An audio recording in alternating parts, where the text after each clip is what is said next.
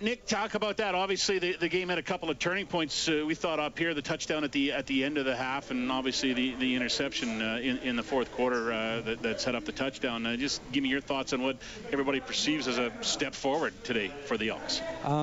Yeah, I think there was another step forward that we took, but it wasn't a big enough step to get to where we need to be and we want to be. I think there were opportunities for us to go out there and win that game that we missed. And, some of the mistakes that are obvious, those are kind of amplified. But there's also, just a lot of little things that we could have done as a unit, I could have done as a quarterback throughout the game to give us better chances, of being successful at sustaining drives. Little mistakes that people don't really see that, unless you know exactly what our play calls and reads are, you wouldn't see. But, things that we can do that are just tiny little mistakes that'll make a big impact in the rest of the game. And I think we're going to get there sooner rather than later. Nick, coming into this game, it was the two teams that were ranked number 8 and number 9 in the league against the run.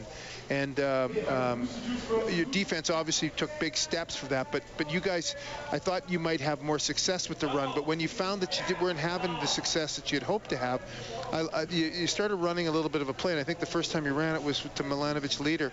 I think it was a little bit of a pass. He released the line of scrimmage and he hit him. And then you used that 3 or 4 times with Wilder down the stretch. Is that something that was an adjustment that you guys saw and made? Is that something that maybe you could have tried maybe a little bit earlier? There's always things you go back and you always second guess yourself on things, but I felt like we had a really good plan, and we made a good job of adjusting our plan as we went along, seeing what works and what doesn't work.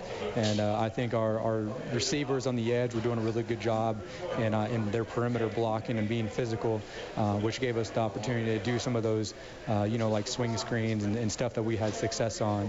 I felt like our O-line was doing a good job, and we were opening up some holes. We missed some blitzers that they had in some of the run game that hurt some of our run plays, and that was unfortunate. But I felt like overall we did a good job on offense. We drove the ball, but we just got to be able to sustain those drives and convert our second downs, and we're going to get there. I think we're doing a good job, and there was just those things we have to clean up. Week 1 to week 2 to week 3, we've seen improvement, but you're getting to the point now at 0-3 where you got to put a W up at some point, and a little bit of urgency now as you head towards Hamilton for next week.